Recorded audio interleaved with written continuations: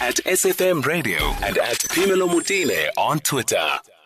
All right, so it was, I welcomed the news when I heard that MEC of Gauteng Education had shut down 20 bogus schools in Gauteng, specifically in Ivory Park. The news for me was very, very welcome. And I was asking the question, well, when is he going to do the same for many, many others? And I am really glad that there is action taken. If you listen to the stories where parents are saying we are paying money and every single day our children have to be taking 6 Rand for photocopies and so on. I really welcome the move. Steve Mabona is joining us on the line, who is a Gauteng Education Spokesperson. Good afternoon and thank you for joining us, Steve. Good afternoon, Pamela, and to all our listeners. So, we've been watching illegal schools sprout everywhere, and I'm interested in finding out why we started with Ivory Park. In fact, my concern is there are schools who are also exorbitant in price and who are also illegal in and around Gauteng. Is this the beginning of the raids? Well, this was an eye-opener, Yep. that the situation is quite dire. We really must make sure that we intervene. Like, yes, the MEC has already confirmed that our investigation or probe rather will then expand to other areas. But schools that are operating illegal, when we become aware of, we will then take necessary action. Last month we closed one school in Kempton Park, and the 3 months so we closed some in Pretoria. So we will continue with the process of closing those that are operating illegal. But this one, we were made aware by some parents and the media to say learners are taught there, but when you look at their curriculum, check on their performance, it looks like there's nothing that is happening. Then we had to send our officials to try and understand on what is really happening in the schools. And we find that these schools are really not schools.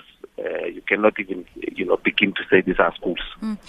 So there are two pockets of these types of schools. As I said, there are these type of schools where you hear parents and everybody say, well, something is amiss, you don't get to see any progress from learners and so on. And then there are the other type, which look very glossy, where people go with tablets and so on, and still those schools themselves are illegal. How should parents be on the lookout? What are the signs? Because it's very difficult unless a school has been around for a very long time and there's a history. It's tough sometimes to know whether a school is registered or not, or whether it's illegal or not, especially when people come up with glossy stuff. But parents can demand to want to understand whether the school is registered or not, because we issue them a certificate which will then say the school is allowed to operate. And when we conduct the assessment, we look at so many things. We look at their finances. Will they manage to be an independent school or a private school?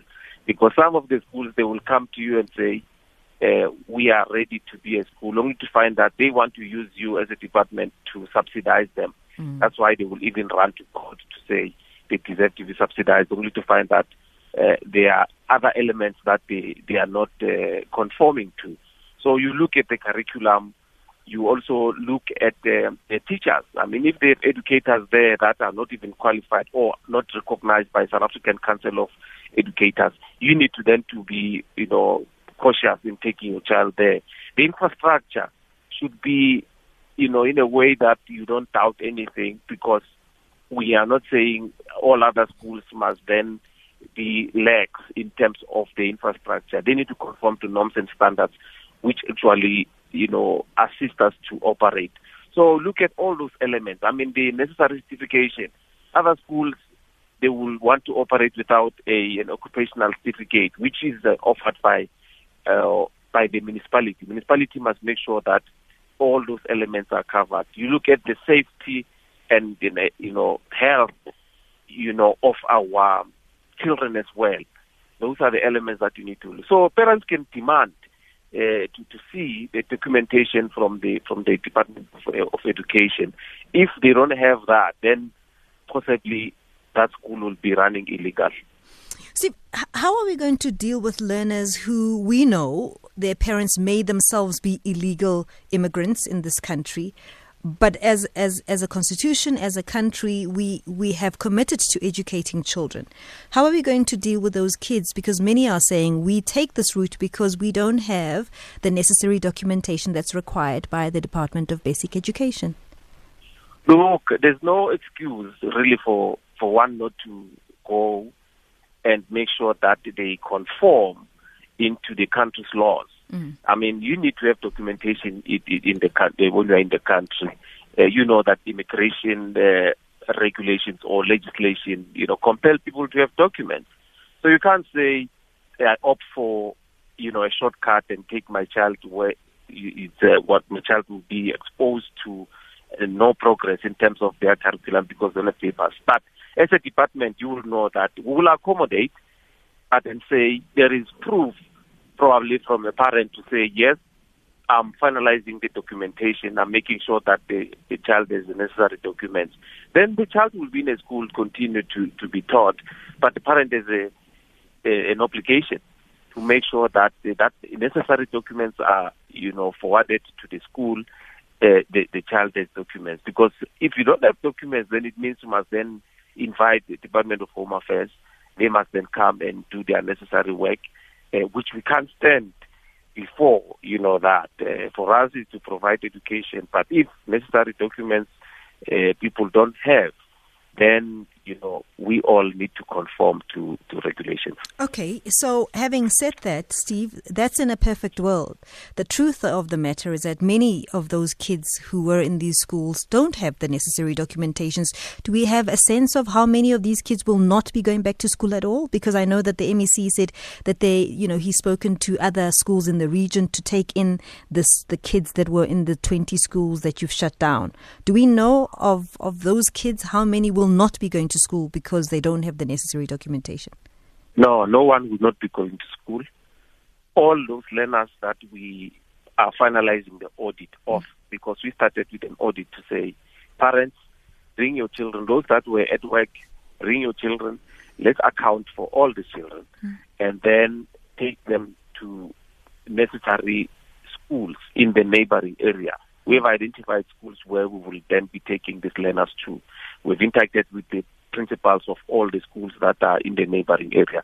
We will be accommodating them, but that is not a justification to say then a parent must then not finalize the documentation, because that is key. That must happen. If you don't have a document, you must make sure that you comply and have that document. But all those learners will then be accommodated, and we will put an emphasis to parents to say, make sure that you have documents. But we need to put an emphasis again that it's not all learners that don't have documents that were found at those schools. Sure. Some, it's parents who were not patient enough to wait for the schools or our schools to give them space. Because remember, if you come in January and you know that we operate with online, or you come in January, you want to transfer from a certain area, then you need to, comply. The school will then probably say, we are still finding some space for you, probably come back in the next week or 2 weeks or so. But then some parents will then not be patient and, take their children to such schools, and which we discourage and encourage them to work very closely with the schools. There's no way that a school will say we cannot take these learners. It's for us as a department to make sure that all our children are in the classroom. We make sure that we have an additional way of accommodating them by introducing some of the mobile classes that will be as an interim measure would have accommodated those children. So it's for us as a department to make sure that learners are in the classroom. Steve, I'm going to ask you to just hang on for 2 seconds. There are one or two calls that want to ask you a question, if you don't mind. Let's take a quick break and we'll be back with your calls on 0891 104 207. SAFM, leading the conversation. I'm in conversation with Steve Mabona, who is Gauteng Education Spokesperson, and this is on the back of 20 bogus schools being shut down by the MEC of Education in Gauteng, Mr. Panyaza Lesufi, and many more are being looked into. There is an investigation going on around those kind of schools. Let me ask you this, Mr. Mabona. To those people who had started these schools, what's going to happen to those people? We are engaging with the law enforcement agencies to check on whether there is any charges that they can face. Because if you operate illegal, it means then you will be extorting money from parents. Because we look at the curriculum. I mean, we don't even know what is it that was taught there. We still have to assess and make sure that all those that were in grade that they claim to be in, whether they're supposed to be there or we need to take them back. So all those we're going to have to do. But we have started with that process. We will be guided by the law enforcement agencies on how we're going to move forward, because we know those owners, we know those principals, they are there. And we said we're going to be working very closely with them, because some parents were asking, now what's going to happen to our money? And we said, no, look, we will then have to engage with the owners, and our officials are on the ground, like as we speak. We started that process yesterday, but then they will continue up until probably Friday to make sure that they conduct that audit. That all the other developments will then be shared at a later stage on how we're moving forward. Mr. Mabona, do you get a sense that these people, some of them, I don't think all, I think there'll always be criminal activities when people are opportunistic and so on. Do you get a sense that these are people who tried and maybe, there was a lot of red tape? Do you think there's good faith, or these are just downright, opportunistic individuals? No, those schools, honestly, even if they came to apply, they were not going to be successful.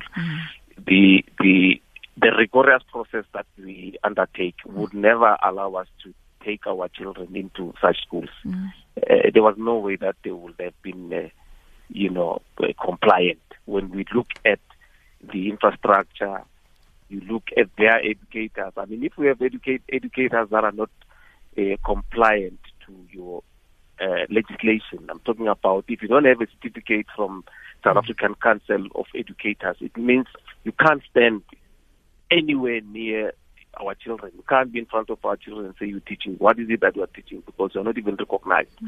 So all those elements, you look at some, you teach math, you teach Africans, but you fail the same subject. So what is it that you're teaching? So there was no way that they would have succeeded in terms of their application.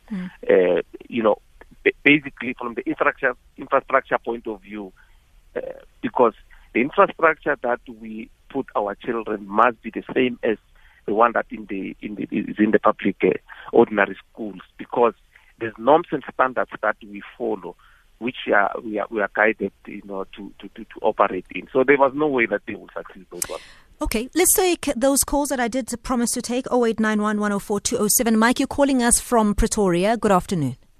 Melo, how are you? I'm good. Thanks, Mike, for calling. Thanks. Thank you very much. I just wanted to ask Dr. Mabona a very quick question.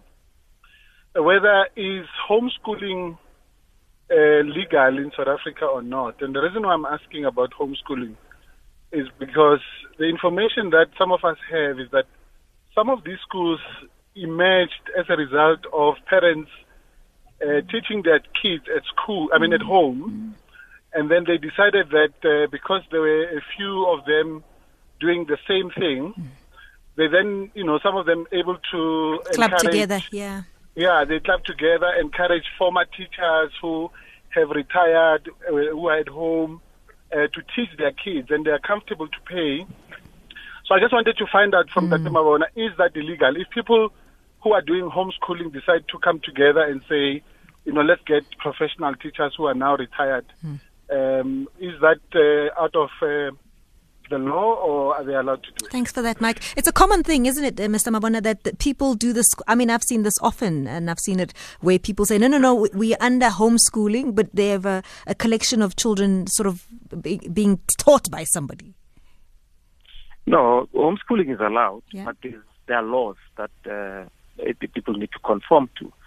But the schools that we closed, they're not even next to homeschooling. They are bogus.